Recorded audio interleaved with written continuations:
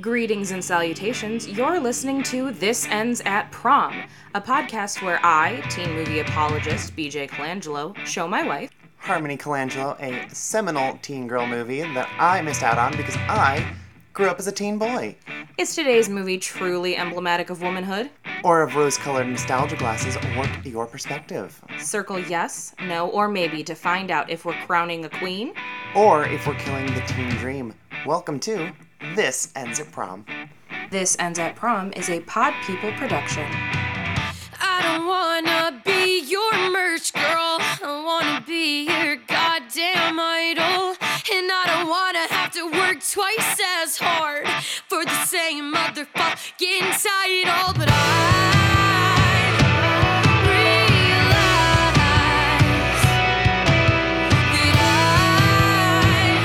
I probably won't be so lucky.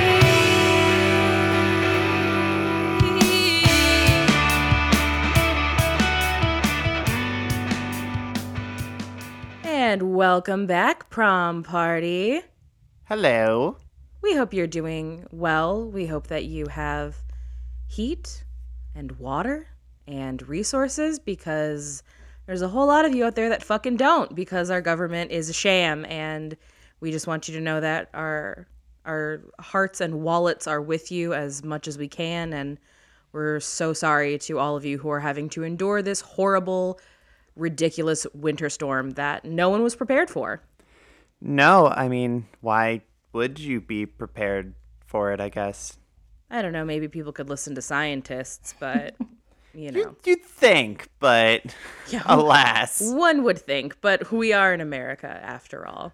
So now that we've gotten a bunch of like really fun, chipper stuff right out there in the open, we also want to remind you all that we have a Patreon. You can support the show on Patreon, patreon.com/thisendsattprom. You can also help support the show by giving us a 5-star review or, you know, just a lovely comment or so through Apple Podcasts or Google or wherever it is you get your podcast. It really does help the show out and helps offset the people who give us low ratings because they're turfy assholes. Yeah, I'm so there's been a lot of those lately. It's been a thing. But if it's your first time listening to us, I'm one of the co-hosts. My name is BJ Colangelo, and over to my right is my lovely wife. I guess for formality, it's very fun that we do these introductions, like, for the episode, even though we have an intro that introduces us. I know. I thought it makes it feel a little bit more personal. It's not It's like homey. Yeah, it's homey. It's like warm soup. And Yes, I'm Harmony Colangelo. And as you've been hearing, there's just the most delightful giggle on the other end. We have a guest with us this week. We have just an incredible artist, performer, honestly, just an experience, if you're going to ask me. But we have Bryce Evan Lewis with us today. Hi, Bryce. Hi, guys. Or actually, really, gals, y'all. There you go. Gender neutral, y'all. It's cool. I also favor the y'all. I like the y'all, and then even though I'm not from Pennsylvania, I really do like yins. I do too. It's so good. It's satisfying. It is. I'm gonna bring yins to the West Coast. Yeah, we should. See, but then what's going to happen is we're going to be like, what are yins doing? And then someone's going to be like, oh, are you also from Pennsylvania? We'll be like, no, we're just co-opting your cultural experience. I worked for some people who are from Pittsburgh, so That's true. I know shit about like what a yinzer salad is and stuff. Yeah, French fries. Yeah, you put fries on your salad because why not? So it's cool. I'm more expecting a My Cousin Vinny version of like, what's a yins? So we're really, really happy to have Bryce with us here today. And Bryce, what movie did you bring to the table? I brought Take the Lead. I couldn't help myself. I felt that I owed it to the movies that people forget about fan club to nominate this one and bring it to the table. I couldn't have forgotten this movie because I did not know this was a movie before this. The best part about this, too, is I gave Harmony little to no information about what this movie was about. So when we watched it, just hearing the delightful reaction of Antonio Banderas, and I was like, oh yeah, I didn't tell you that he's the lead in this movie. Yeah, and he is a tour de force at all times. That's the best way to introduce yourself to this movie, because when I saw it, and sorry to like kind of just jump the gun, when I saw it for the first time, I'm pretty sure it was like HBO randomly in the middle of the day. I was like, oh, a dancing movie. What's this? So for those out there who have never seen Take the Lead, normally we'll go to our friend at Fandango, our friend Dango, and read a synopsis. But whenever we have guests, I think it's more fun to have them sort of explain it. So Bryce, if you had to explain what Take the Lead is about, how would you describe it? Take the Lead is a delightful romp through New York City inner schools where, based on a true story, they learn to dance, and along the way they find themselves. That is the kindest synopsis, and I makes literally it sound just like watched this movie like I finished it maybe 15 minutes ago, so it's very fresh. That's such a pleasant little, like, a romp is certainly the way that you would describe your synopsis of it, because this is probably the most bona fide drama that we've actually covered on this show. Mm-hmm. When I rewatched it for the first time to like be like, oh, which one do I want to say? I cried a little bit because it was just too much. I was like, oh God, I forgot how real this part is, and there's definitely some moments in this that I think, because I don't think I've seen this movie probably since it came out, so I would have been 16 or so. And upon the rewatch, I remember a lot of iconic moments, and I'm like, oh, I remember this is fun. And then there are the moments that are not fun, and it's like, oh, my brain definitely protected me and purged all of that information and was like, no, we're not going to remember this part of this movie. Yeah, I know we'll get into it, but there's some teacher scenes that were just very triggering to me. Oh my God, yeah. And I love that we're all kind of coming to this movie from a lot of different lived experiences as well, which I think is part of this story. So I'm definitely going to get on my, former inner city social emotional education teacher soapbox at some point. So I guess be warned, listeners. It's back-to-back soapbox weeks for me, I guess. Yeah. Well, and it was hard for me, honestly, because if I can say this, and Harmony will do her magic if this is not allowed, but the other movies that I wanted to bring to the table it was probably a whirlwind for BJ reading my list, because it was like Cheetah Girls, Take the Lead, John Tucker Must Die. Well, the really funny thing is that you sent us that list, and whatever episode we had done right before you sent us that list, I was like, we're not covering the Cheetah Girls for a long time. I listened to it like the other day, and I laughed so hard. Yeah, we were close to a Cheetah Girls episode and a John Tucker Must Die episode, but I'm really glad that you went with Take the Lead. So if I may ask, what is it about this movie that you were like, you know what, this is the one that I want to talk about? It was just so real. It's just so real. And I was rewatching the movie commentary because I have this movie on DVD. So that actually was my first reason, was like, I probably should do the movie that I own on DVD because I really like it, probably. So I was watching the movie commentary, and it was really wonderful hearing the director, who is a woman, which I did not know, and talking about just how hard she worked to make the movie real, and she truly was so successful in creating a movie that it felt real to me. Every time I watched it, every single time, even now as a jaded adult, it's like, wow, these teens are really playing teens. Like this. Oh yeah, for sure. This feels right. This feels like they had involvement in the script process. This feels like the director and the people involved just kind of watched some kids one day and plopped them on a set and then filmed a movie around it. It feels so real. So I hope it captures the story and does justice to the kids. And I know Pierre Dulain, which now I'm just like dropping names to just the people who don't know what's going on. He was involved in the movie too, which was really exciting to hear. So I think he enjoyed the process. So usually we start the show by focusing on like our main characters, and this is actually the first one where our main character is not a teen girl, and I kind of love that. No, High School Musical. Oh, that's we true. We did talk about Troy. True. Fair. I understand. But this is definitely Antonio Banderas's film, and I think the casting of Antonio Banderas as Pierre Delane is really interesting because Pierre Delane is not a sexy Latino man. Like, that is not who he is. He makes a cameo in the movie. What does this man look like? He's a cameo at the very end. He's one of the judges. So if you look out on the judges' table, imagine just white guy, like truly like old white guy in a tux, and that's pretty much. Oh boy, he sure is ever. I'm googling him right now. He is. Yeah. He is just an old white guy. Yeah, that's so. I think that really does add an additional layer to this movie, because when this movie started, admittedly, Harmony looked over to me and went, "Is this going to be some Freedom Writers shit?" It does. I did not say shit. I was not nearly as indignant as you're making me see. Granted, I absolutely talk like that in most circumstances, but I was like, "Oh, is this going to be something like a white savior thing with Freedom Writers?" And you go, "No," and I go, "Okay, cool," because it's hard to be a white savior when you're Antonio Banderas. That's so funny. It did give me like Freedom Rider PTSD flashbacks. I totally saw that movie in theaters with my mother. Against Oh yeah? Yeah. Oh yeah. Against your will? My mom and I bond over movies. That's truly the thing that has gotten our relationship on track, which, like, yay movies and yay horror movies specifically. But I do not enjoy watching movies with my mother because she's one who likes to talk. Oh. Yes. I saw Freedom Writers.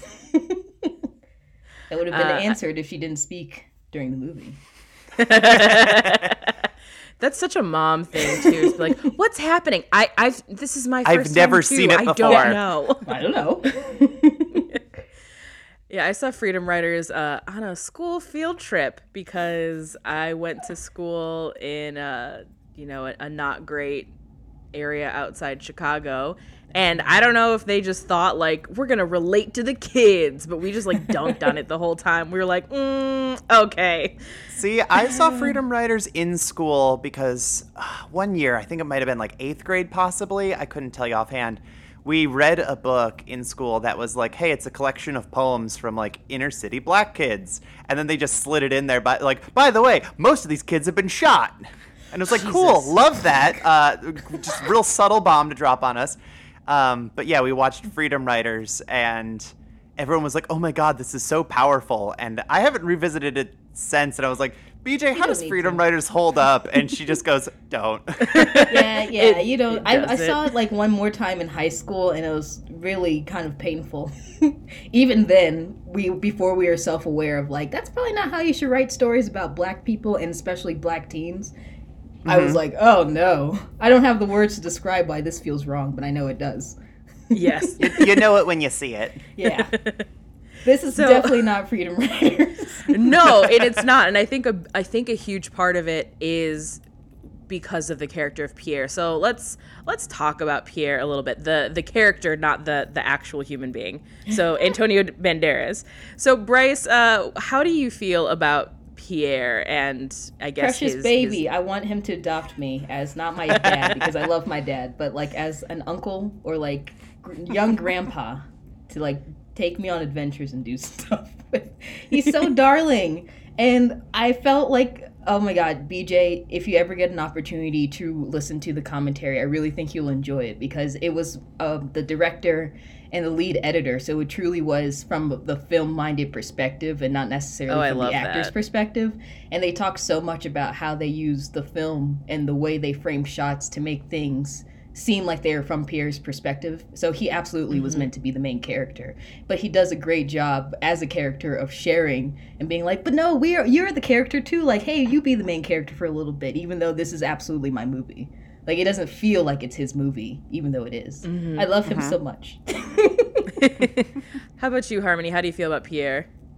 He is so Antonio Banderas and everything, like, that man can do no wrong in terms of like the total package that he is. But like him in this movie, he is so calm and patient and like has this sage wisdom about love and dance that I could not properly describe. He is magnificent. Like he really is just so captivating, and you just want to listen to whatever gospel he is like telling. Oh yeah, he could sell me like, I don't know, what is that saying? Ice in the Arctic or something. I totally would buy that for Pierre, the character. Could sell you a ketchup popsicle to a woman in white gloves. Yes, I heard that expression the other day, and I laughed for about 5 minutes. Because your music sucks. It's corny. There ain't no feeling in it. No feeling? How can you say that? Lena Horne, Joe Williams, Nat King Cole. These songs are all about love. Well, maybe you love different than we do. Look at you. You all flowers and things.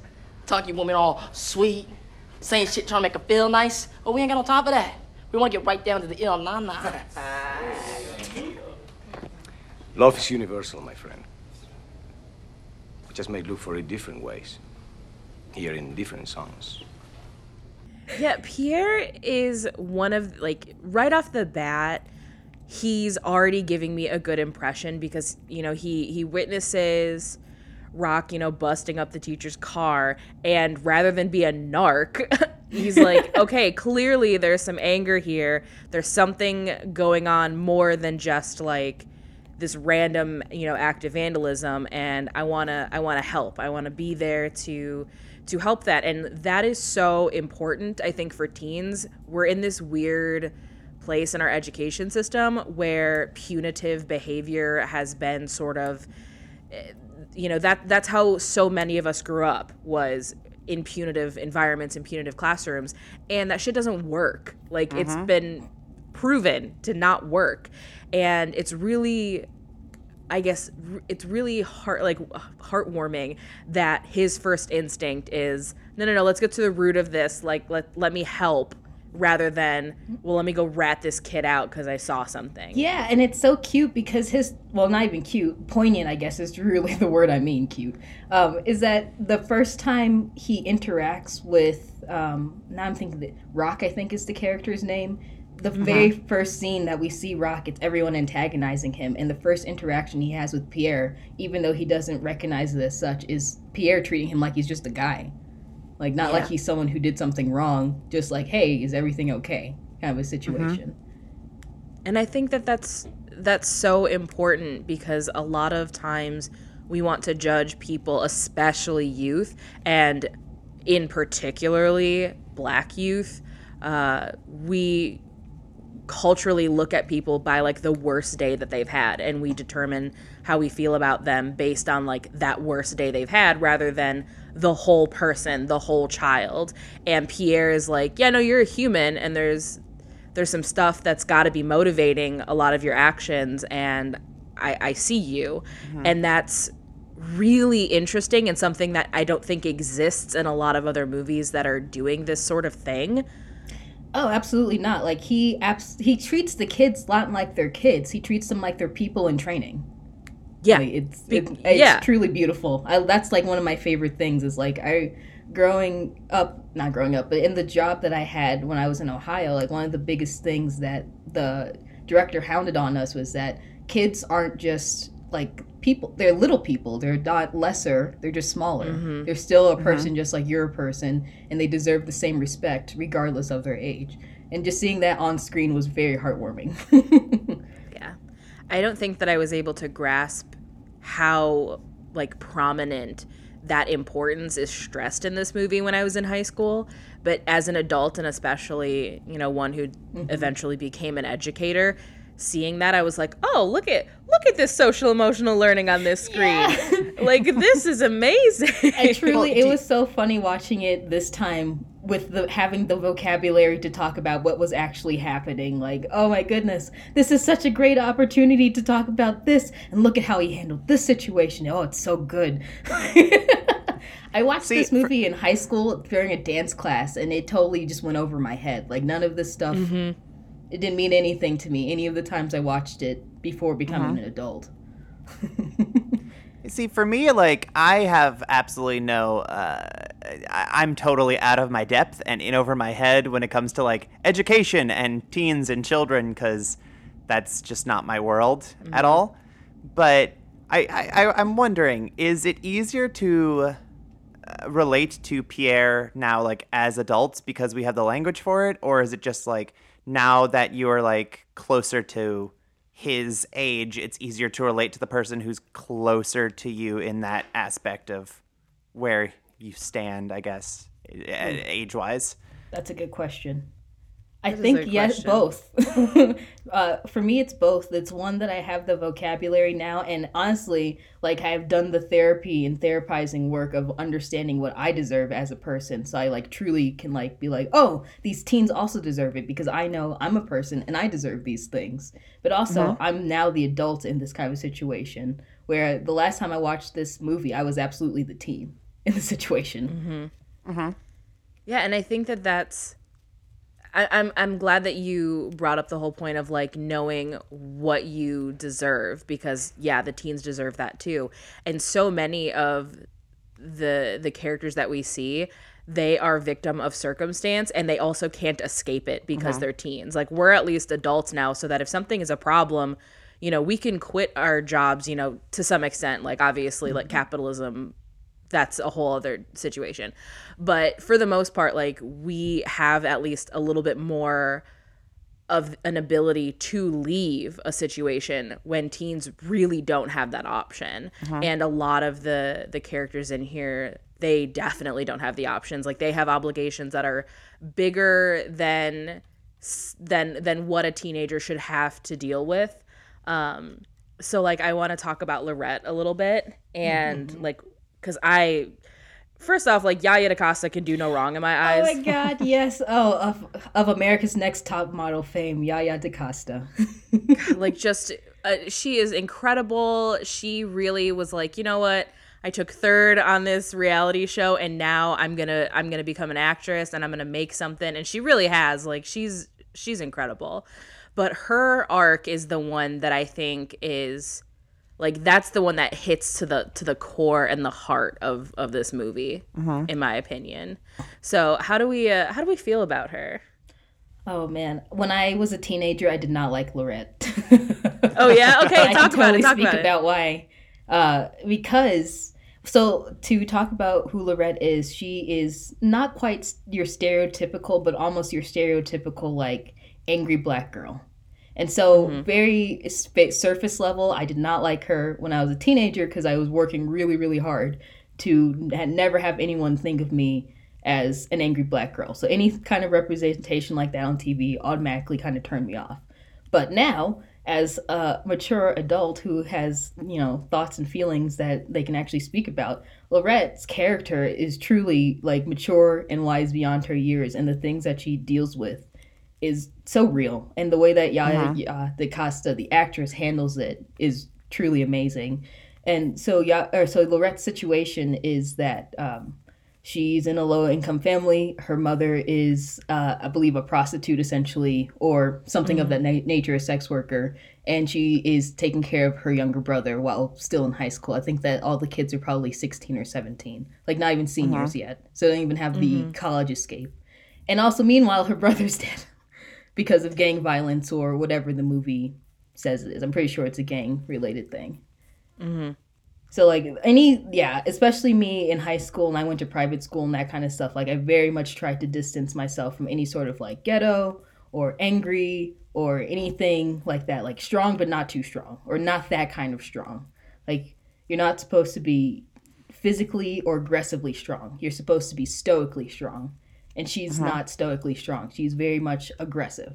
Which now, as an adult, I'm like, frick yeah. Can I swear on this show? I can't remember. Of course you can. Okay, fuck yeah, Lorette. You go, you badass, I love you. But as a teenager, it's like, no, don't be so angry. You have to keep it down a little bit more. So I'm actually really curious to, if you're okay with it, you can always tell me to fuck off into the sun.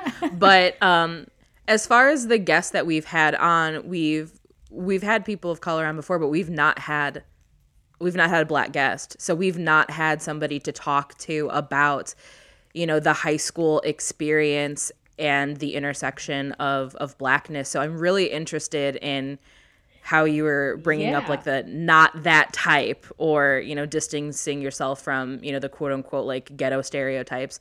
So if you're comfortable to speak on that, I would love to hear about it. Oh, absolutely. And honestly, this touches back on like why I picked this movie, was because it actually featured Black teenagers that felt real. So, and especially Black girls, because Black girls are not the focus of fiction ever, unless it's dystopian and then maybe they're a sidekick, or it's a sci-fi and then they're a best friend. They're not featured in fiction in any kind of a real way, typically. And it was honestly kind of hard at first when you asked me to like come up with a movie. It was like, oh God, I went to a private school. I didn't have an older sibling to make me watch BET. Like, I've never seen Baby Boy. I watched Juice because I just happened to catch it on like HBO or something like that. Like, I saw ATL as an adult, like that kind of stuff. No one forced me to watch the quintessential Black movies growing up. And I was into theater. So I just watched a bunch of musicals all the time. And like, I liked cartoons and Studio Ghibli movies. Like, I totally did not have any sort of Black teen movie relationship. And there aren't really Black teen movies because, and this is my conspiracy theory, Black movies exist in a vacuum that is very strange, in which Black teenagers don't exist. So you get movies about Black kids, like recently A Wrinkle in Time had a Black little girl, or the Annie remake or something like that. Or you get Black college movies like Drumline. You do not get Black high school movies. You do not get Black high school movies where there is a dance. And technically there is a dance in this one. Yeah, there Although is. not a prom. No, not a prom, but we do get a ballroom, you know, competition. And that's good enough for me, because they are doing some sick choreo in that scene. Oh yeah, it's amazing. Yeah, so it was just like so interesting. There's not a lot of Black teen movies that I can think of off the top of my head, and they're especially not ones where there involves a dance. Like, I think I posted this on Facebook once. After listening to your show, thinking like, what can anyone tell me a Black teen movie where the focus is a dance?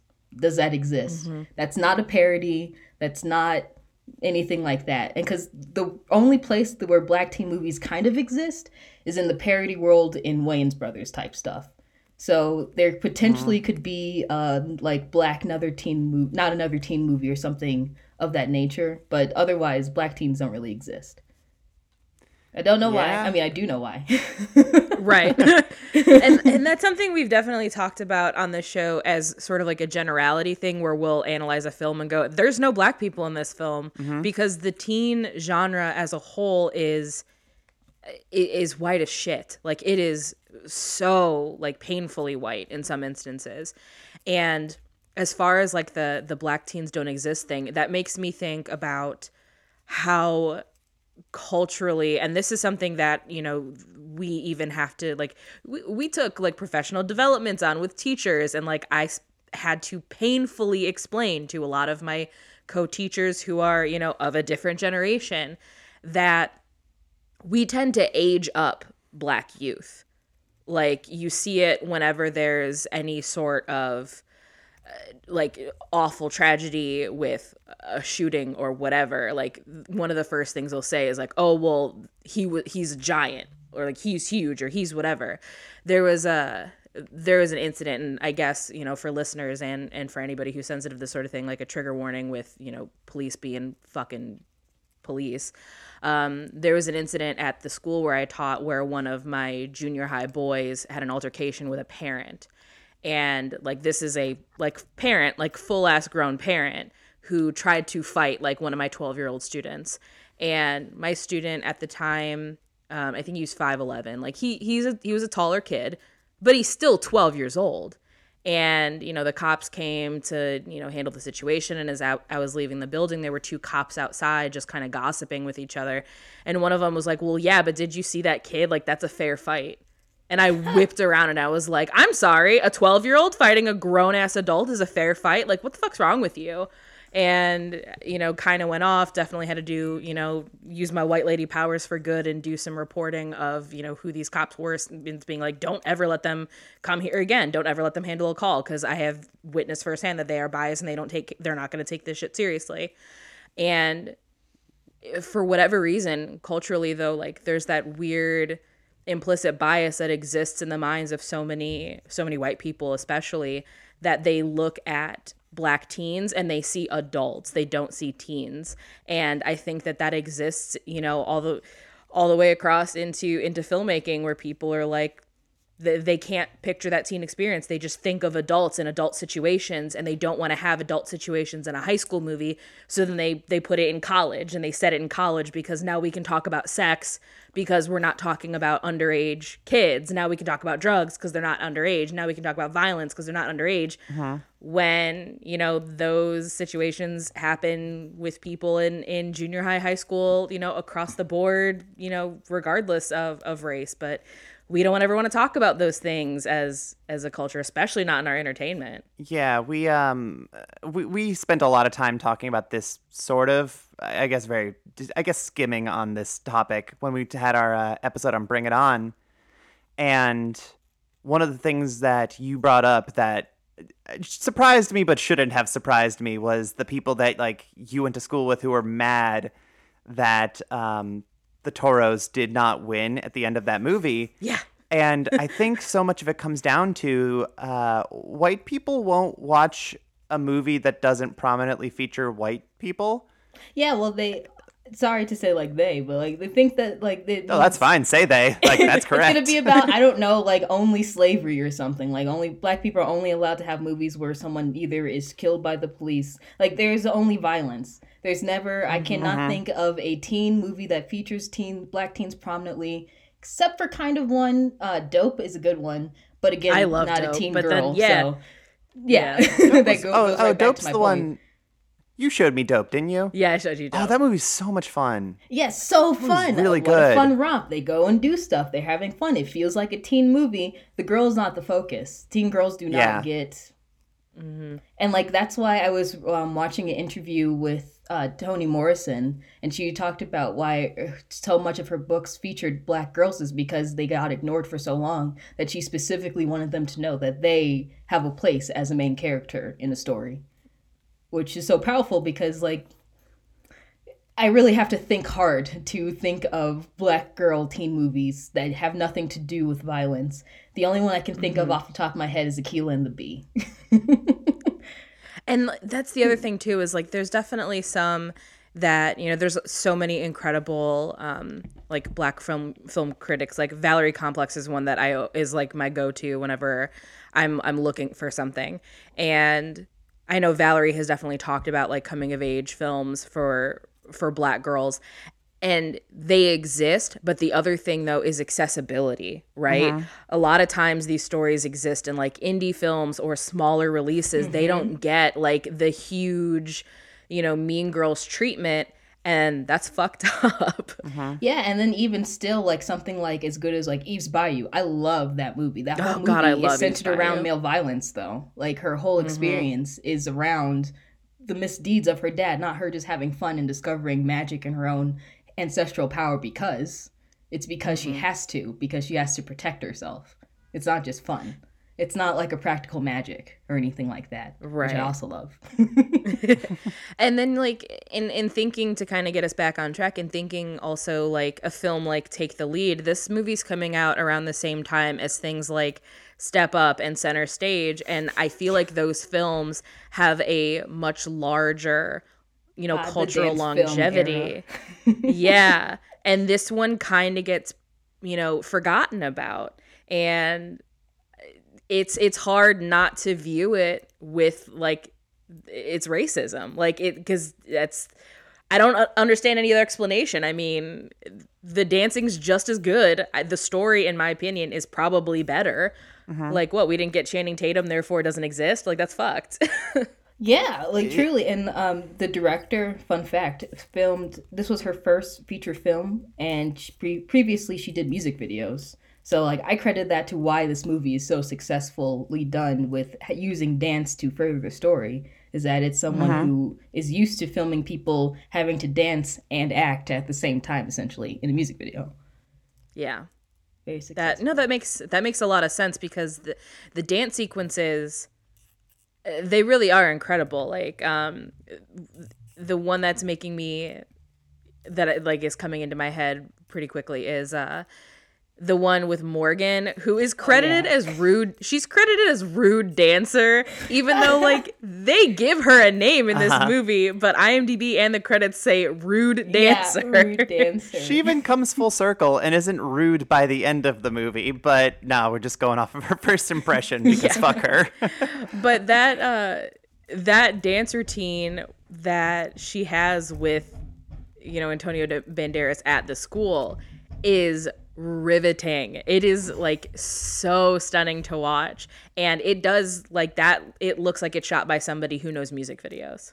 Yeah, and the editor too, they worked together, so she brought on someone who was familiar with working in music videos, and like half the dance scenes they said was just done to click tracks, and then they added in music later, and they choreographed that's really it tight. knowing that it was going to be click tracks and that they'd have to fill in music here and there, or that they might not be able to get the rights. I think they said that ultimately they're trying to get music that was as popular as possible, as close to the release. So they were updating songs as they were going, which is pretty cool. Oh, and that's really Swiss cool. Beats worked on the music. So they had like an actual like person scoring for them, like a real hip hop person scoring for them.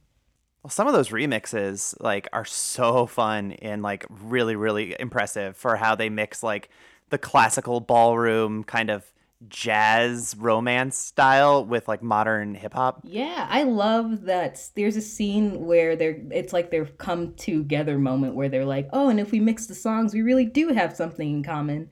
But it is so true that at the core of it, everything's about love and romance, and how do you get your girl or your guy or whatever, and how do you make them feel loved, and what happens when the feelings are so powerful that all you have is song. Like that's what it's all truly about. Yeah, and that's actually something I really, really love about this movie is it has this really distinct lesson that it's trying to teach to the characters as well as the viewer about like respect and consent and love, all the way back at like the very beginning where we first meet Pierre and he's opening the door for people and he's having a conversation with the kid in the office with him, and he's like, yeah, you've got no game, like you're not getting phone numbers. He's like, but I'm getting smiles. And that's all I'm going for. I'm not trying to get a phone number. And like just even starting with that to then going like, cool, now let's learn about consent, what's good touch, what women want, what guys should, not be doing. And there's this I guess lack of a better term, there's this dance of the themes that is going on with that throughout the entire film. You see, if she allows me to lead, she's trusting me. But more than that, she's trusting herself. Now, if your 16-year-old daughter is strong and secure and trusts herself, how likely is she to let some idiot knock her up? And if your son can learn to touch a girl with respect, how will he treat women throughout his life? This is what I do here at this school. I teach dance. And with it, a set of rules that will teach your kids about respect, teamwork, and dignity. And that will help to give them a vision of the future they could have. A vision of the future they could have. Oh, yes, that parent little PTA meeting conference that he has where he's like winning over the professors, and Alfre Woodard's dancing with him, and you can see in her face that like this is her dream come true as Alfre Woodard, the actress, not even Augustine, the principal character. And oh my God, the cutest thing apparently that if probably you haven't seen this movie as obsessively as I have, but anyway, at the end of that scene where she's dancing with him and she kind of spins off after he lets her go, that wasn't scripted. It was something she just did having fun, and she didn't think it would be in the shot because she thought it was set up as a tight shot, so she thought she'd be out of that scene by the time she was spinning off. But the director loved it so much that she kept it in, which is like half the movie was things the actors were just being adorable and authentic, and the director decided to keep it in. Even stuff like she said that half the lines that the teen said weren't really correct, but it's impossible to write teen slang, so they just went with it. That makes a lot of sense. I like that they gave the actors the freedom to sort of, explore what is real and what is authentic to these characters. And yeah, I'm glad that they let them speak fluidly, because that's something we talked about a little bit on our Bring It On episode, is the original writing that they had for Isis is just so cringy because it's like, oh, have you heard a teenager talk before? I don't think you've heard teenagers talk. They definitely let the kids be a part of the writing process. And I think they said that since there was so much dancing, they had a rehearsal period before they started filming, so all the kids actually became real friends. So a lot of them just talking was the director being like, all right, go talk about some whatever. And I'll just go socialize and mingle amongst each other. Yeah, or I want you to flirt with this person. Okay, have fun. Basically was their direction at any given time.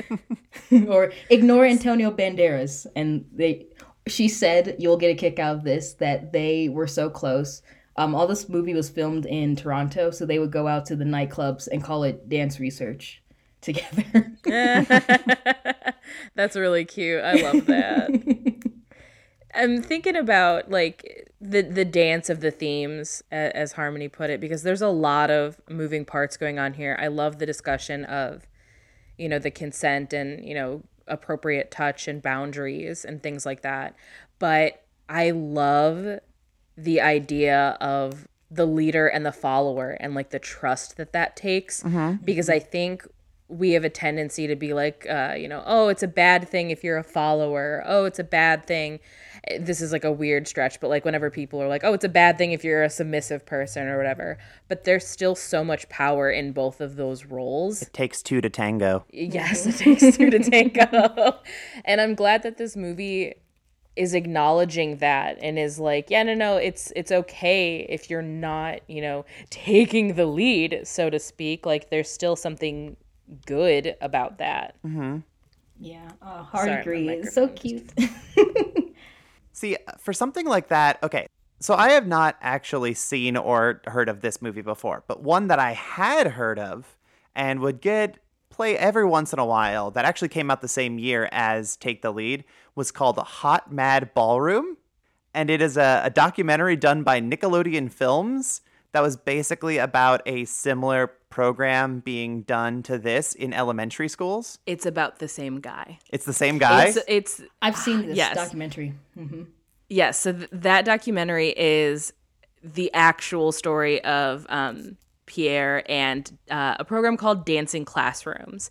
So Dancing Classrooms is a social emotional learning program for fifth graders specifically, where they are taught ballroom dancing. And it's a way to do pretty much, everything that this movie does.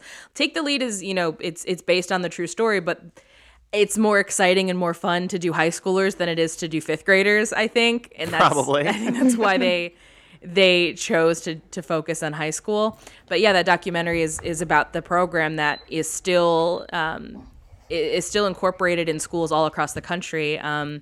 It was a program that my school had, and I definitely saw the real results of having dancing classrooms where, some of my token bullies, so to speak, would become, very respectful in that class. But then at the same time, I also saw, some of the negative things that can come from those classes until that trust is really built. Because ultimately, dance is an art form that requires a lot of trust, because you have to, work with your peers, similarly to music, similarly to theater. And something that would happen pretty frequently with my fifth graders is something that is reflected in Take the Lead, is how my fat students felt. Oh. And how sometimes it was they, no one wants to dance with me, no one wants to touch me. When Monster talks about how, he's, didn't you see what just happened? I can't do this. I'm not meant for this. My whole heart just, poops its pants. Because I'm no, Monster, you can dance, and you're great, and you're perfect just the way you are. Don't let them be mean to you. Because that's, that was the thing that I would see with my own kids, where I was just no, I will dance with you, little fifth grade boy. I don't care. You're great. Don't let them make you feel bad. I love Monster. He was my dude, kind of, where it's oh, yes, I also am a giant and a former fat kid. So, yes. I feel for this guy. Want to dance with me? Better not. Didn't you see what just happened? They call me Monster for a reason. I'm just not made to dance. Monster, do you like dancing? Yeah, I guess so. And you were made to dance. Oh man, and his arc of going to the cotillion with Caitlyn of Degrassi fame Lauren Collins. Yes, like that's who she is. Like Lauren Collins has been in like a ton of stuff, and I'm like, nah, you're Degrassi. Like, I'm sorry, that's just you forever. And yeah, well, it makes sense now. It makes sense now that she's in it, because now knowing that they filmed in Canada, I always wondered why she was in this movie. I thought it was really random, but now I know that she's not the random one. Everyone else is. Right. Yeah, Monsters arc is great, and then they also I have mixed feelings about the fact that one of the characters' names is Big Girl, and that's just legit her name. Big Girl, the Big Girl dynamic. It brings me to my personal favorite soapbox of the only interracial relationship that's acceptable is fat woman and skinny man. Yeah, we talked about that too. Yeah, not another teen movie. Skinny black man, fat white woman. This is the spin-off version. Yeah. And like the thing that frustrated me is we're watching this and like the skinny white kid with the cornrows just basically barges into Pierre's home and starts eating his food. And he's like, oh man, I have a huge dilemma. I like a fat girl and it's embarrassing. And I'm like, oh dude, shut up. I know, it's so funny. In the commentary, they talked about that scene, and they said that the studio was so against that scene being in it, and the whole reason they wanted it in was that foreshadowing about Pierre's dead wife, like nothing having to do with the kid at all. Was not why they kept that scene in. Gotcha.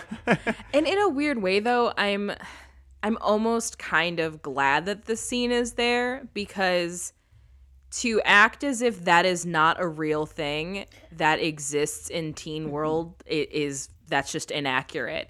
The amount of people that feel attraction towards fat people and feel like there's something wrong with them for having said attraction. Harmony is raising her hand. Is, that's real, and like that's a real experience. But yeah, the dynamic that both of the fat black characters end up with the white people is real annoying. Oh, I didn't think about both of them. Yeah, it's both of them. Yeah, especially with Big Girl, like it would totally be a thing where it's like, well, and she ended up with a white guy, so you know that like everything's fine now, like that kind of a thing. Like it'd be like, oh, well, she's worthy because she ended up with the white person, so like it's fine that she's fat.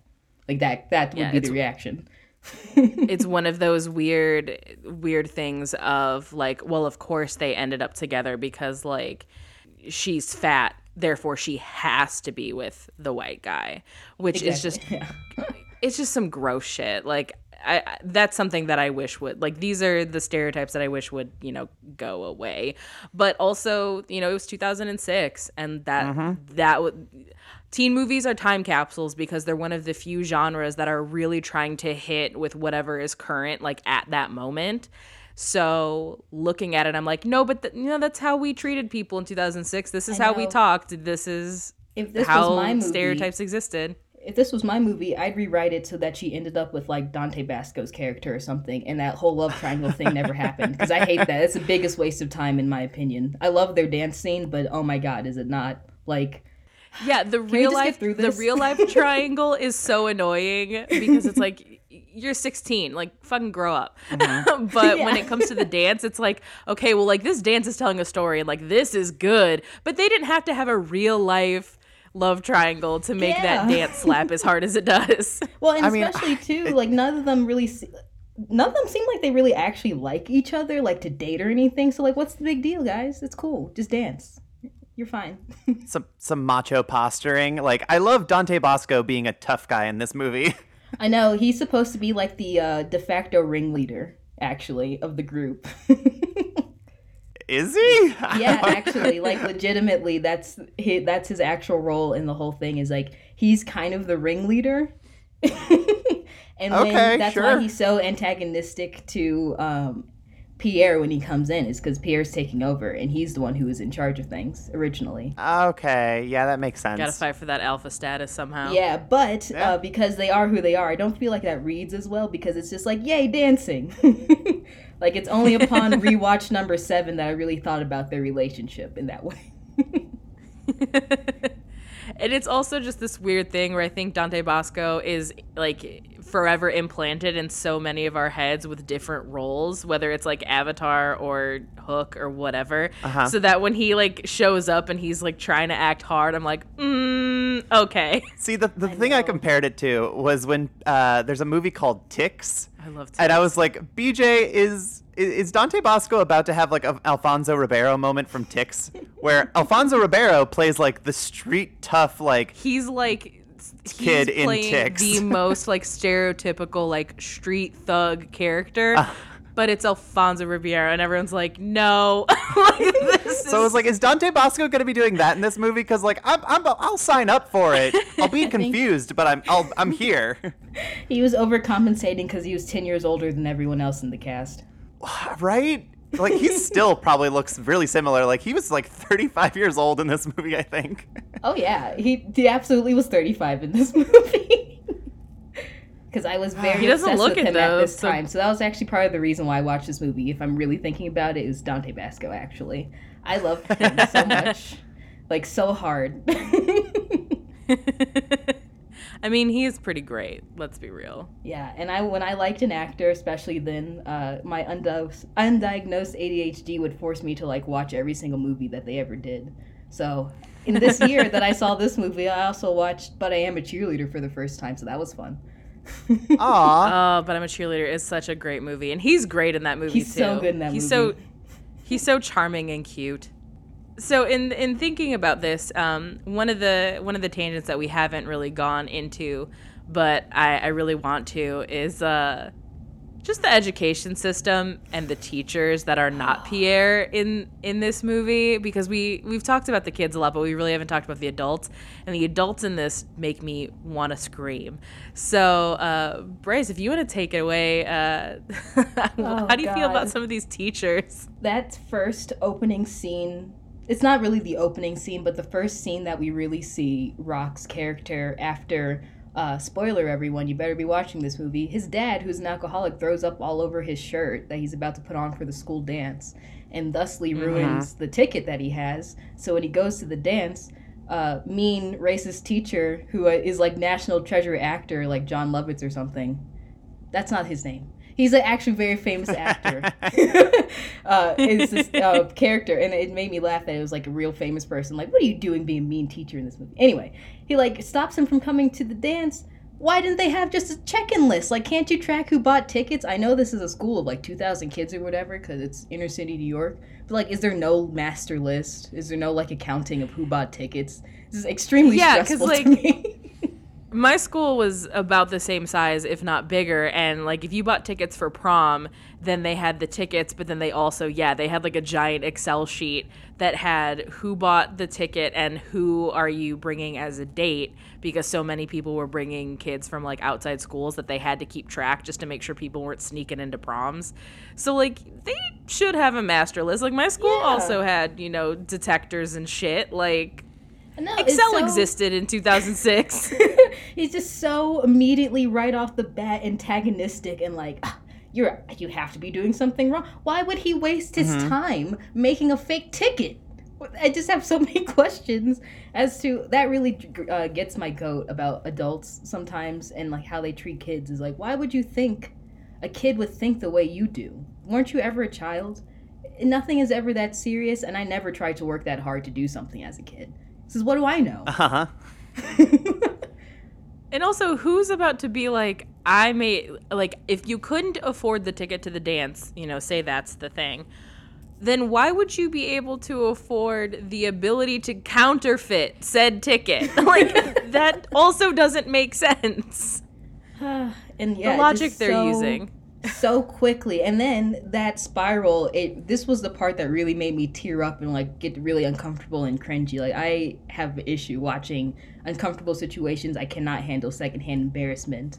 I do not watch The Office for that reason. Like, I cannot handle it. I have to leave the room or turn off the TV. Like, I truly cannot do it. I can't do it.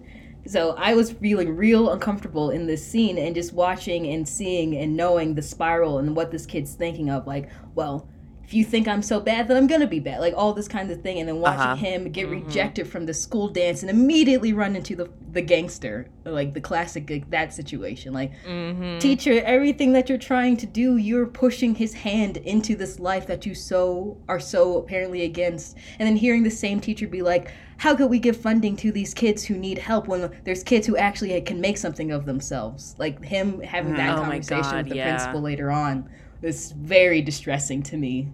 Like, as someone who was an artsy kid, like, extremely distressing to hear something like that. Like, as someone who, I worked in the children's theater for quite some time. That was my first real professional job, and I always joke that I hated children, and I'm not a person who likes kids very much. But the reason that I thought I was so good at my job is because I didn't like kids. I treated them like they're little adults, basically. Not adults with the same thinking, feeling, emotions as me as an adult, but a person who more or less could understand if I spoke to them with respect. I do the same thing with kids, where I'm bad with them, so I just kind of treat them like, hello, I'm going to have a normal adult conversation with you, 7-year-old. I hope you can keep up.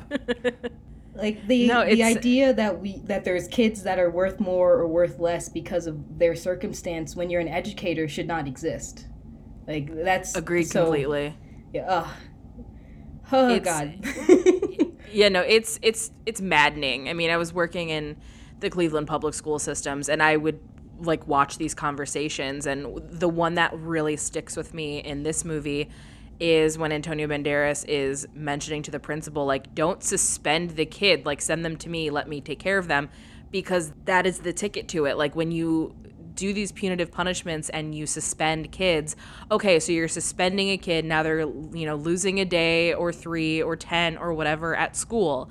Do they have adequate resources at home? What are they doing to fill their time? Like, what are you, like, potentially, pushing them into? So when we see it in this movie where it's like, yeah, he got denied and immediately got pushed into, like, the gang situation. Like, literally. Is it, like, is it one, like, a little bit out of a stretch to be like, it's just there waiting for you? Like, yeah, that's, like, some 2020, like Dateline panicky bullshit. But there's also some truth to it that, it's been proven that if you have a child that has a lot of suspensions, all of their risk factors spike up. And it's because there is somewhat of a safety net and structure to having them in the building. And that's really what it comes down to, is just like, keep them in the building. And that's what, Antonio Banderas is trying to do. He's like, just send them to me. Like, let me help them. Let's dance. Let's do something, anything to keep them from, getting swept up by, the ready-made gang just hanging out, waiting for you to sign up. And they had a golf club just with them. I know. Up again, apparently, fun tidbit from the commentary, it was from a scene that ended up getting cut out. I don't remember what the scene was, but they actually were hitting golf balls at, like, cars and stuff. Oh, wow, that's rude. Yeah.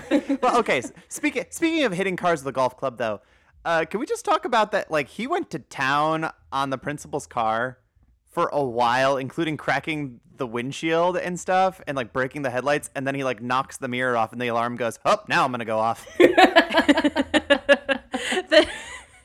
That is, like, such a weird thing, because you're right, like, there's some real rage getting taken out in that car, and the car is just like, I can take this, and then the mirror, it's like, now you've gone too far, now we're sounding the alarm. And then it turns itself off. I know, I thought about that this last time I watched it. I was like, does she just, like, hear it and turns, she, like, having a sixth sense, like, my car's going off. I've lived in some cities before, like, car alarms, when they're going off, they stay going off, they don't just turn themselves off. So good. They in the filming of it, they said that they had, like, a little assembly line of car parts so they can, like, put the hood on or redo the windshield and have them just keep going. So that's, I think, why that scene is actually so long. Is it's just like a long continuous take of him beating up a car. That's kind of, I like that, though. I mean, don't kill the momentum. Just keep going at it until you get what you can get the right shot. Yeah, and I think if I remember correctly, they said that was, like, one of the first times they started to use POV shots, too, and, like, messing with the tempo and slowing things down and using slow motion and jump cutting and that kind of stuff to really mess with how and represent what he was feeling in that moment. And I think they do that pretty successfully. I think so too. And I also really like Rock's arc a lot, and obviously his arc kind of goes hand in hand with Lorette's, because they've got history together, and there's something interesting about Take the Lead, because this isn't a movie that's like, and we taught the kids ballroom dancing and now everything is perfect for them. Like, that's not what it's doing.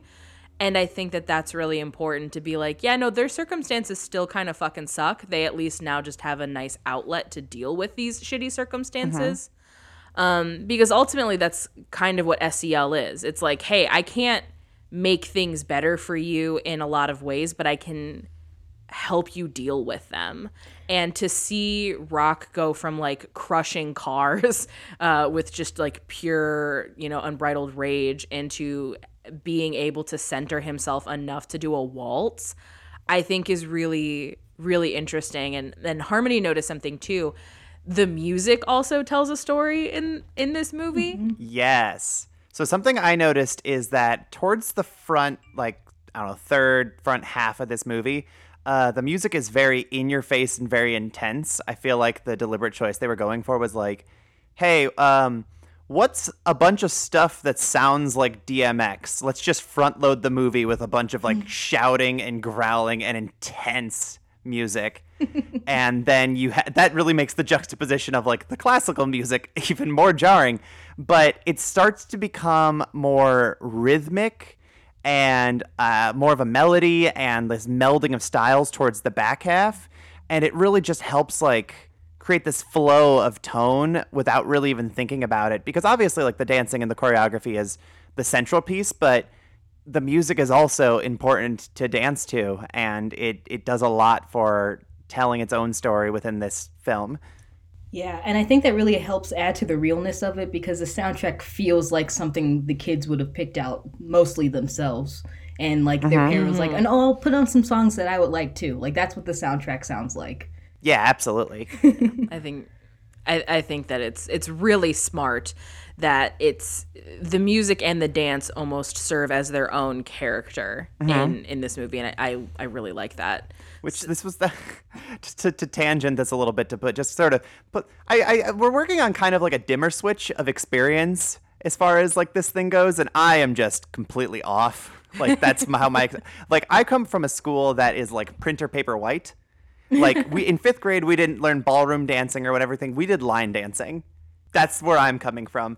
But BJ goes like, "Oh yeah, this song slaps. I love this one." And I go, "I don't know what this is." My school was listening to stuff like Soulja Boy and Mike Jones at the time. Harmony. I felt like you would love this soundtrack as I was listening to it this time around. I was like, I did. It was much better than everything we were listening to in my high school. My high school was very popular with like the ringtone rap, as it were. So like that's what it was, because there's a bunch of white kids listening to what they thought, black people like to listen to, and it's like, no. Yeah, I know one of the really great musical transitions that they use is it goes into like a DMX song from a waltz when Caitlin decides that she wants to go learn with the kids in the school. It's like it starts out as a waltz because they're at the dance class, and then it goes into this like DMX growl, and then the rest of his song, and she's walking down the stairs. Like, it's so perfect. I love it. They said that they really worked hard in the editing to time a lot of the dialogue around songs and stuff like that. So the reason that it seems so flawless, like, oh wow, they really just finished this scene right when the song ends, was actually on purpose.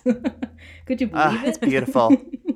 Like, and that really adds to like the credence that the music is, and the dancing itself, like the choreography, are also their own character, because it's like, oh yeah, no, this is synced up, this is concise and perfect, and it just lends so well to the movement of the film. Yeah, whoever decided to have a music video director direct this movie they did a good job. Right?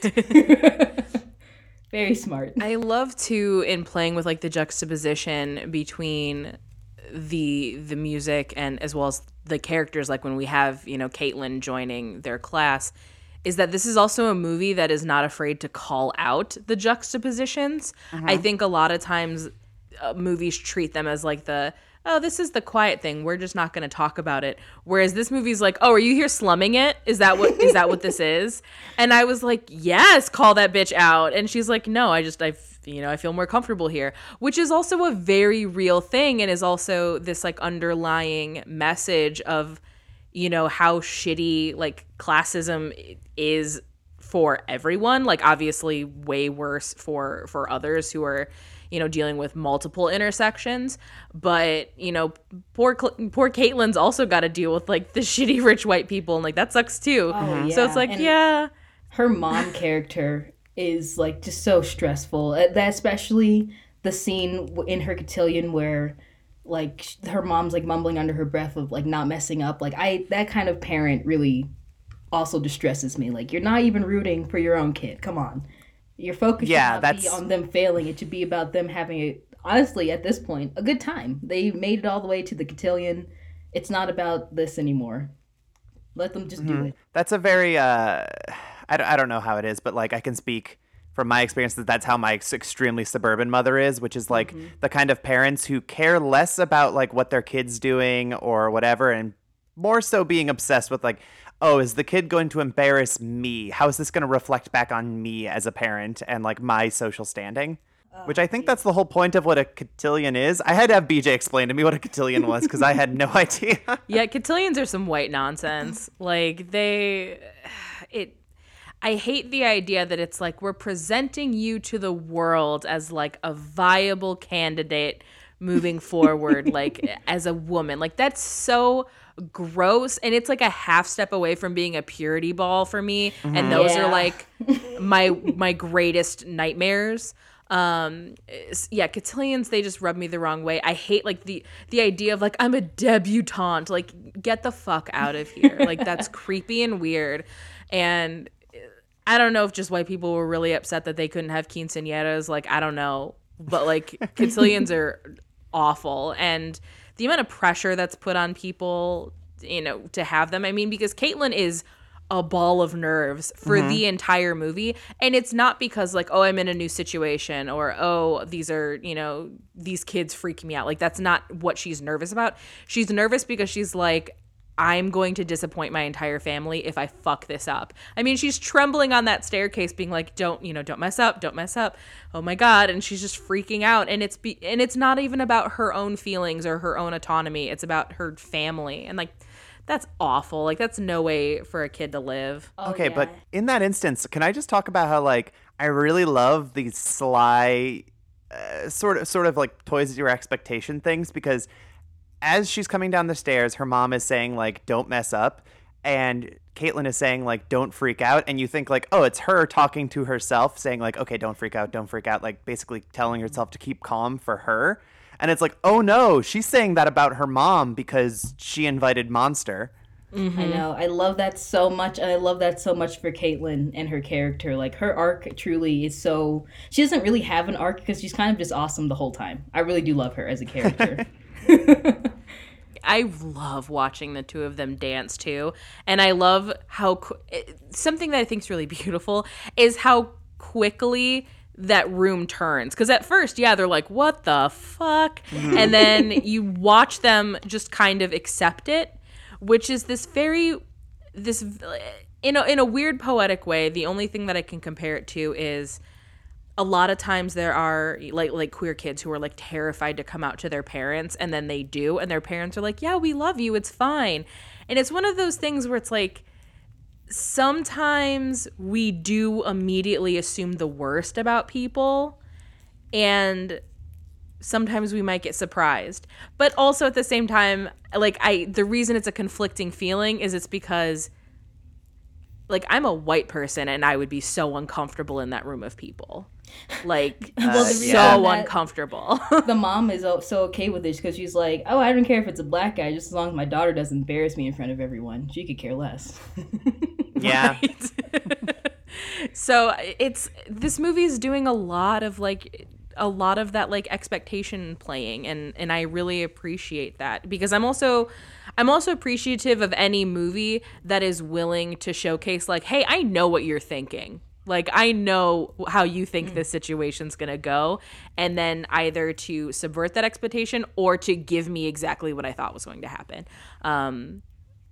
Because I think too many movies are trying to, like, paint the moral for us, and this one's like, no, we're just going to be real about it. Like, you know, maybe this is going to go bad, maybe it's not. There are going to be some people in this room that are going to be, like, way worse about this than others, but, you know, here it is. And I think we also see that with, you know, our big ballroom scene when we have the competition, where there are definitely people that are not fucking okay with what's going on.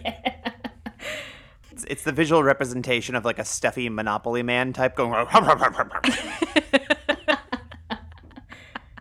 That's a really great way to put it. There you go. Mini pearls were clutched. Their monocle pops out of their eye. Yes. So as we wrap things up, are there any final thoughts, any things that we haven't talked about that we'd love to discuss more of?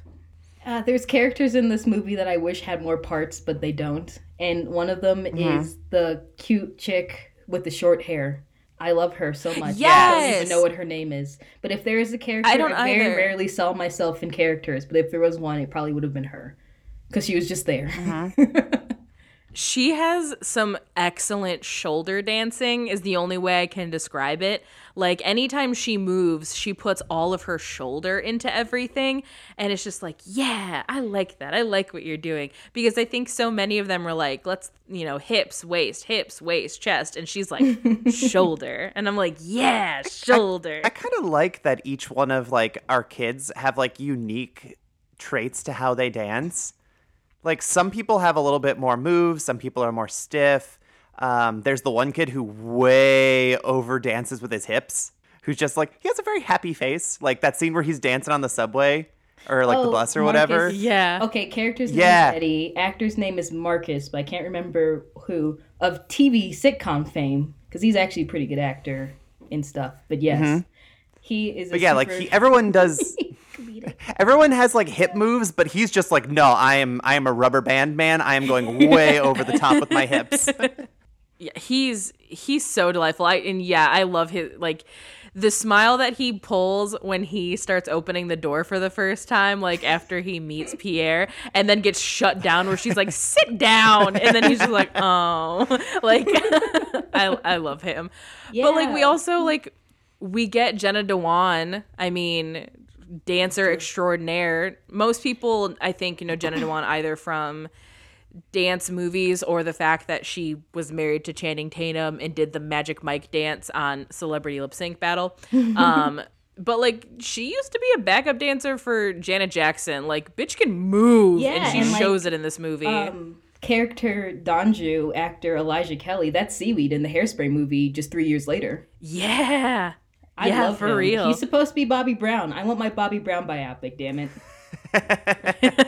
Oh my God, he's so good. That's incredible. And yeah, you're right though. Like the characters, I wish that we got a little bit more of them, because as much as I'm glad that we do get like an Antonio Banderas lead because he's amazing, I think we could have used a little bit more of the kids, because they are so just infectious to watch. Like you just want to hang out with them. You want to dance with them. I want to like see their conversations. I want to hear them roast each other. I want to hear them like talk about their day, because they're interesting people.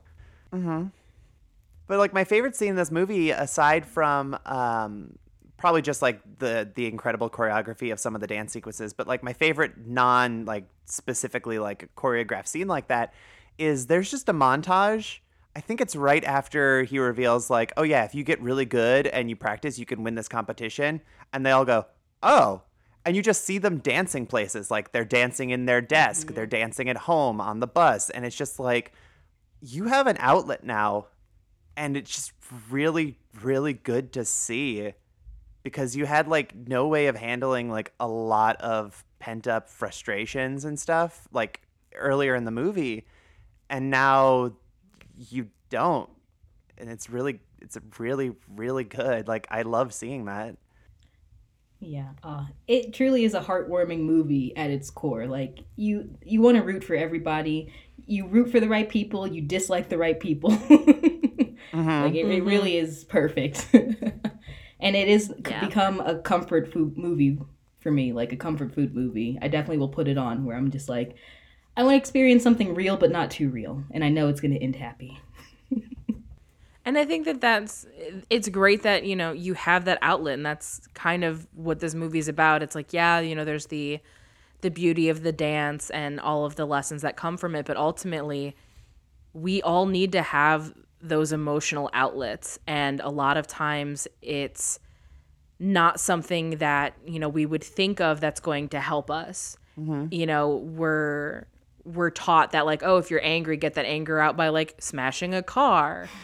Rather than like, hey, you can sing, you can paint, you can make something with your hands, you can dance, you can, you know, perform a monologue and live as someone else for a little bit. Like, there's so many ways in which artistic expression can also help with sort of that emotional regulation. And, you know, ultimately that's what this movie is promoting. And that's what Pierre's program is promoting, and it works because it's still around and it's been just growing bigger and stronger across the country. And, you know, it shows results because it works. And that is so awesome. I don't know.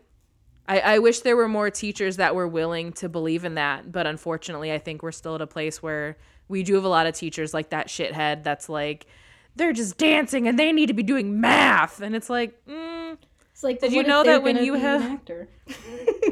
Right, but even still, who uses calculus? Even if you're not going to be an actor, like, it's been proven that if you can if you have stronger emotional regulation, then you're going to do better in your core classes. Because if you're pissed off the whole time, then you're not going to pay attention in class. But if you're, you know, like that in that montage scene where she's taking a test and she's tapping her feet and she's dancing and moving her legs around, she probably did better on that test because she's getting her emotional like issues and that nerves about taking that test. She's getting it out with her legs. So now her brain is free to answer whatever that math question was. Absolutely. And even more base, like, dancing is math. What do you think counting is? There's counts. I do math constantly in every artistic thing I've ever done. I do more math like trying to figure out how to do proportions on an art piece or counting out rows in a knitting project than I ever did in any math class. And at least now I enjoy when I'm doing the math.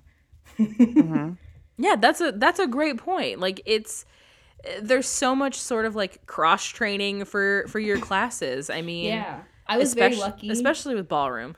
Yeah, I was very lucky to go to a very progressive private school. So a big part of my education was about how can we mix different subjects together and show how they work in the real world. So I was taking classes that'd be like half history, half science class, and it'd be about a park or something like that. And we'd have to do a report about the history of the park. Then we'd also have to do a science report about like the geographical makeup or something like that. All these things are interconnected. And something like that dance program shows you in real life how these things are actually interconnected. It's math, it's interpersonal, it's science, because, hey, now we can think about biology and what the sweat does and how your muscles work. It's also English, because now we're learning about a song and we're learning about the history of this dance person. It's also physical, because we're literally just exercising. Like, the narrow-mindedness of an educator who thinks that they can't use it to teach a thing is mind-numbing. You can teach anything and everything. Yeah, and there's so many issues, I think, that stem from what is expected of teachers in like our current system. Oh yeah, the whole like pressuring on test scores has made it like impossible to teach. Yeah, teachers are basically taught to tell you how to get to answers rather than to actually apply the knowledge. You know, something as simple as like hey, over the last year I've been doing some writing, and I now get paid to do it every once in a while. It's pretty great. But one thing that I really struggle with, because I never was good at it in school, was that, you know, using a classic, you know, standard essay format when you write. And what I was told repeatedly for the entire time I was in school is, this is how you write because that's how they do it in college. And my brain saying like, oh, I'm not going to college, so who gives a shit? I will take the, you know, letter grade drop from an A to a B because I didn't format it correctly, and I'll get a B plus and it'll be fine. And now I'm having to grapple with that now because it's like, oh no, what you should have taught me, like how to actually apply the knowledge is, hey, this is like the universal code of how essays are written because it's easier for people to understand. Like this is the standard format, not this is the college format. This is just how like essays and journalists and like any kind of think piece, all of that are all written in this basic sort of format. And it's just, it's frustrating because telling someone basically like how to cheat to get the answer by just teaching them shortcuts rather than to actually like apply their brain is it's not good teaching, but it's also not fully the teacher's fault because they need to get good test scores. Yeah, all the funding is tied into whether or not they can get you to pass that test. So they're teaching you how to pass the test. They're not teaching you a subject. Yeah. So yeah, it's not totally their fault. It's just as someone who loved school and is a big, huge nerd, I long for the days where education is what I truly imagine it to be. And I hope people can enjoy school like I did, like the big nerd that I was. So I really liked going to school. I also recognize, again, that I was really, really lucky in the school that my parents put me in because they did something right in knowing that I was not designed for classic American public school. And they have the debt to prove that they love me. Thanks, parents.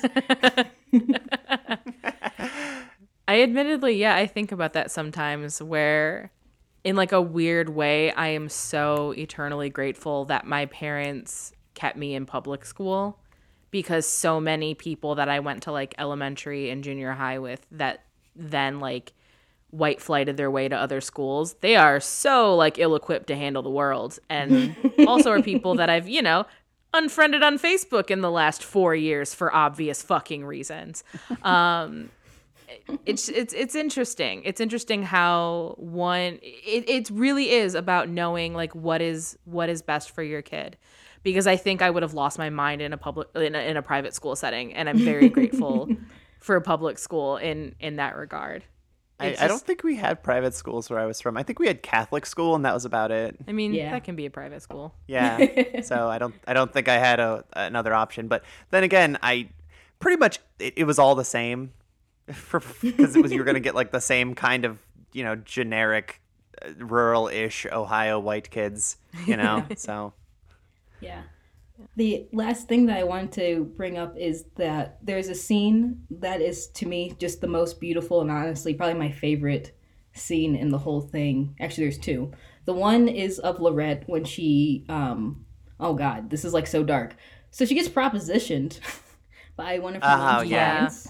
And she runs away and she's like physically attacked by him. It's very scary, and the editing of that scene is so done so deliciously because it's just like jump cuts and slow motion and fast and back and forth, and it's very disorienting. And then there's just a handheld of her running away and you hear her actual footsteps. Like the editing is so good. And she ends up at the school and she dances to, and it wasn't originally supposed to be Que Sera Sera by the family, Sly and the Family Stone, but the editor put it together for just one of the random takes he put together as one of the options for the songs.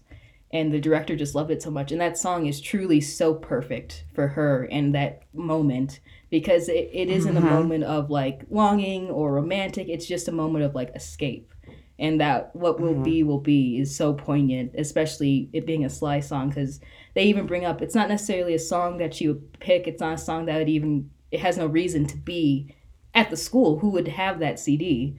And yet it's there, and it's what's playing, and it's what she's feeling in that moment. And I think they use it again for the waltz, or one of the times that they're practicing, she and Rock are practicing together.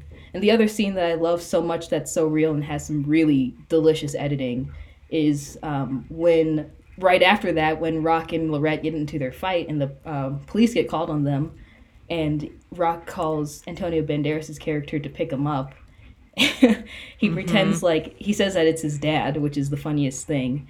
And Antonio Banderas says something like, calls him his son as they're walking away. But as they're doing it, the shot kind of pans to seeing Lorette and her mom get into the cab, and it zooms back out. And it looks like it should be Rock's perspective, but instead of being his perspective, it goes even further past them. And then you see Antonio Banderas and Rock together, and it's just this beautiful scene of this different perspectives, and it's like, who's watching who, and whose perspective is this really in this whole big misunderstanding that just happened. Yeah, delicious editing in this movie. That whole section, I think, is so expertly crafted because you're right. Like, that proposition is so dark and so intense when you put together those things of like, this is a client, and if this is how they're treating her, then like how are they treating mom, and like all these things are just like these worst case scenarios, and then it just transitions into Que Sera Sera, which is the musical equivalent of like, it is what it is, and like we're just gonna deal with it right now, and it is what it is, and just keep it together. And I think that it's perfect, and I love that that's the version that's chosen because admittedly, if I hear Que Sera Sera, my brain goes to Heathers. Yes. Because that's how Heathers opens. And it's like, no, but they're taking, this different rendition where it fits so perfectly. And yeah, the whole like, you could have told me that, you told them I was your dad, and he's like, they don't care. And it's like, yeah, he's right. They don't care. It just makes me love Pierre even more, just him going with it and bringing him home. I truly love Pierre so much. He's the best. I hope the real life Pierre is as awesome as Antonio Banderas made him. I don't know. If he's the white guy that I remember, I think he was grooving and dancing during like the end of the movie. So he seems like a fun guy. He did teach the kids like the very basics of ballroom. He was the one who taught them. Aw. Yeah. I love that. That's great. Well, wonderful. I think that takes us out a little bit on Take the Lead. So Harmony, the I guess $5,000 grand prize question is that Bryce and Take the Lead are asking you to the prom, or I guess the grand ballroom championship.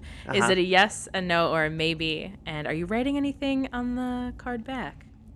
It's a yes. I don't even really have to think about it, but like it's definitely a yes. I want to watch this again for one thing, I need to pay closer attention to this snappy editing that Bryce keeps talking about. Because, like, I noticed a little bit, but I was like, yeah, I think that's not I think when you watch it on that first time through, you sort of just, you get the big picture. You're not picking up on, like, those details yet. This is rewatched, like, 7 with the commentary, so. Exactly. So that's something I'm going to have to keep in mind when I watch it again. It's on HBO Max. We have HBO Max. We're mostly using it to watch Craig of the Creek. So there we go. It's free whenever I want it. But this is, I really love when we get opportunities to watch these movies that I have absolutely no context for or have never heard of. And in a very similar way, I think I would really like to revisit this in the same way I would like to revisit Ice Princess, which we covered probably about a month and a half, 2 months ago. Mm-hmm. Oh, right? I knew nothing about it going in and was absolutely dumbfounded by how much I loved that movie. But there's actually like super duper impressive ice skating routines in there that are just so much fun to watch. And I think I would really like to do that again just to watch the choreography. Like, obviously the story counts a lot too, but like, I can really, really appreciate the choreography so much more on a second rewatch because now I understand the story. I know where we're going. I kind of, I've got a handle on things. Now I can like step back and really appreciate like the craftsmanship that went into the editing and the song choices and the choreography and the dancing, and all of the details are just they're gonna simmer like leaving a good soup in the fridge to like overnight because it's always better on day 2. I think that's how I'm gonna feel about this movie on a second rewatch. So this movie. Yeah, no, I'm super fan. Right? Yeah, this ages well. Okay, obviously. So teen movies, obviously, like they want their music and their fashion and like their lingo to be as up to date as possible. But all of that aside, this movie is still super duper relevant. It still holds up super well. So no, like this is definitely a movie that everyone listening, like go treat yourself to this. Like I was impressed. I probably didn't say as much in this episode as I probably should have, but like I full admit I'm out of my depth on a lot of the the inner workings of like the things here. So I'm like, no, just teach me. Like I'm here to learn. I do want to give a costume shout out because I forgot to earlier. Costume shout out to the blue homecoming style dress that Jenna Dewan wears at the ballroom, and shout out to Lorette wearing bamboo earrings with her name in it for her like high glam look, because it is like, it makes me so happy that because this movie is not like, hey, let's change everything about you and now you can fit in with society better, blah blah blah, like none of that bullshit. It's like, no, we're gonna like meld the worlds a little bit. So it's like, oh, you're gonna do this like high glam look for this dance, we're letting you keep, like, you get to keep your earrings, and it's like, fuck yeah, I love that. Oh yeah, they've got her name on it. They're all hers. There's so many shots of them introducing characters with like a name jewelry, like Ramos's belt and Lorette's earrings, and like Sasha has a name like, there's so many great shots of that I noticed this time around too. And also hilariously, the dead students on the principal's wall are also extras, so sometimes you'll see them walking around, if you notice. Oh god, they're like ghosts. Oh no. Also, when you were talking about secondhand embarrassment earlier, that scene is secondhand embarrassment for me. When he's like, "Are these your honor roll students?" She's like, "No, they're dead." And I was just like, and he's like, "I'll see myself out." Oh, I'm so sorry to bring up one last thing. I cackled to myself. This was so mean, but like Lorette and Rock's like, "Sorry about your brother, sorry about yours," was my okay. Like, I thought that was so oh god. I mean, they handled it about the same way, where it's like, I'm getting on this train. Sorry, our brothers are dead. Like, oh god. This movie's amazing. And I really hope that this episode makes people either revisit it or seek it out if they haven't for the first time, because yeah, Take the Lead fucking rules. Oh, it's a gem. We didn't even talk about like Tina, which is a whole other character. Oh, I know. We didn't. Oh no. Oh well. There's a lot of characters in this movie. There are. Yeah. Well, Bryce, thank you so much for joining us, and thank you again for choosing such an amazing film. Where can listeners find you if you want them to find you on the internet?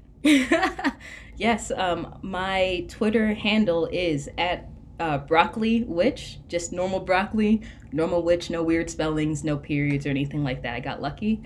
And on Instagram, you can see me do my crafty stuff right now. I'm in a knitting craze. So that is at broccoli.gif, because I used to be an artist, but now I'm a knitter, and I refuse to change my Instagram handle.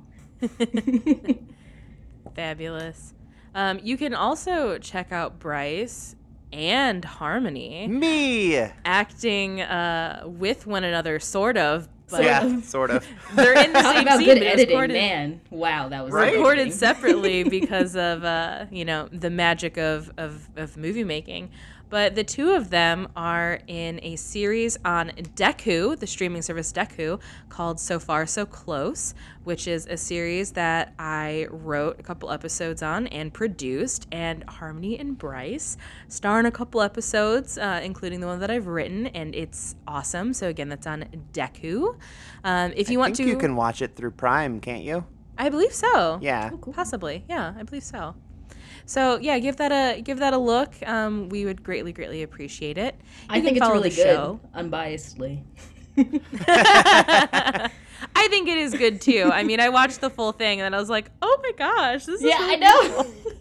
I was getting very emotional watching it and watching the other episodes. It really was really charming. The editing is fantastic. The writing is fantastic. I enjoyed even not my own episodes. Yeah, no, there was a lot of really talented people who were involved in this. Not all of them, not including me, but you did great. But I'm not. I get yelled at sometimes because I'm too complimentary towards you on the show, and people just want us to get to the movie talk. But no, you're wonderful in it. Hey, we waited till the end of the episode. If people don't like compliments, I'm going to compliment BJ. The first time I ever saw you was at the Rocky Horror Callbacks, and I thought you were the coolest person ever.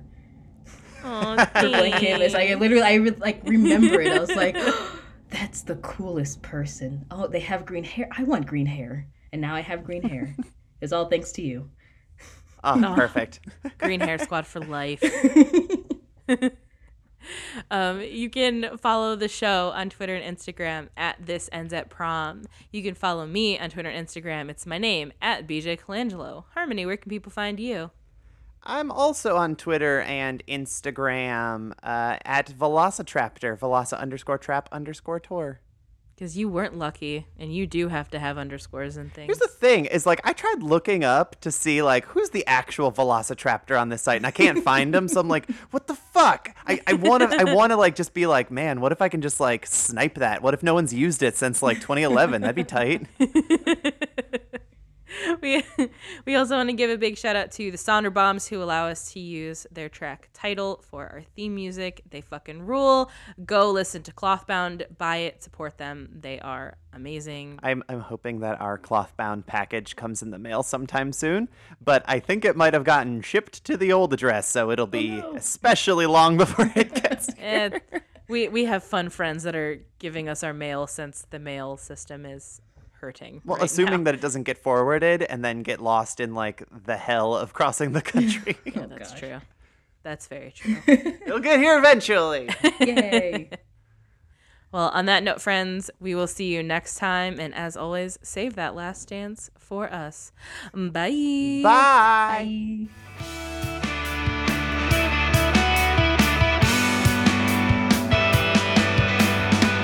What's more modern than a female rock star? The kind you wanna picture on her knees. I don't plan on being anyone else's, so I'm not a priority. But I realize that I probably set my sights too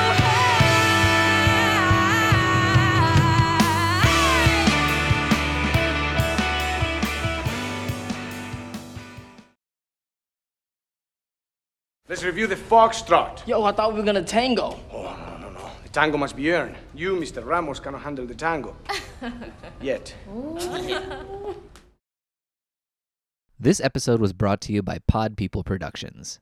To find more episodes of this show and others, please visit podpeople.me.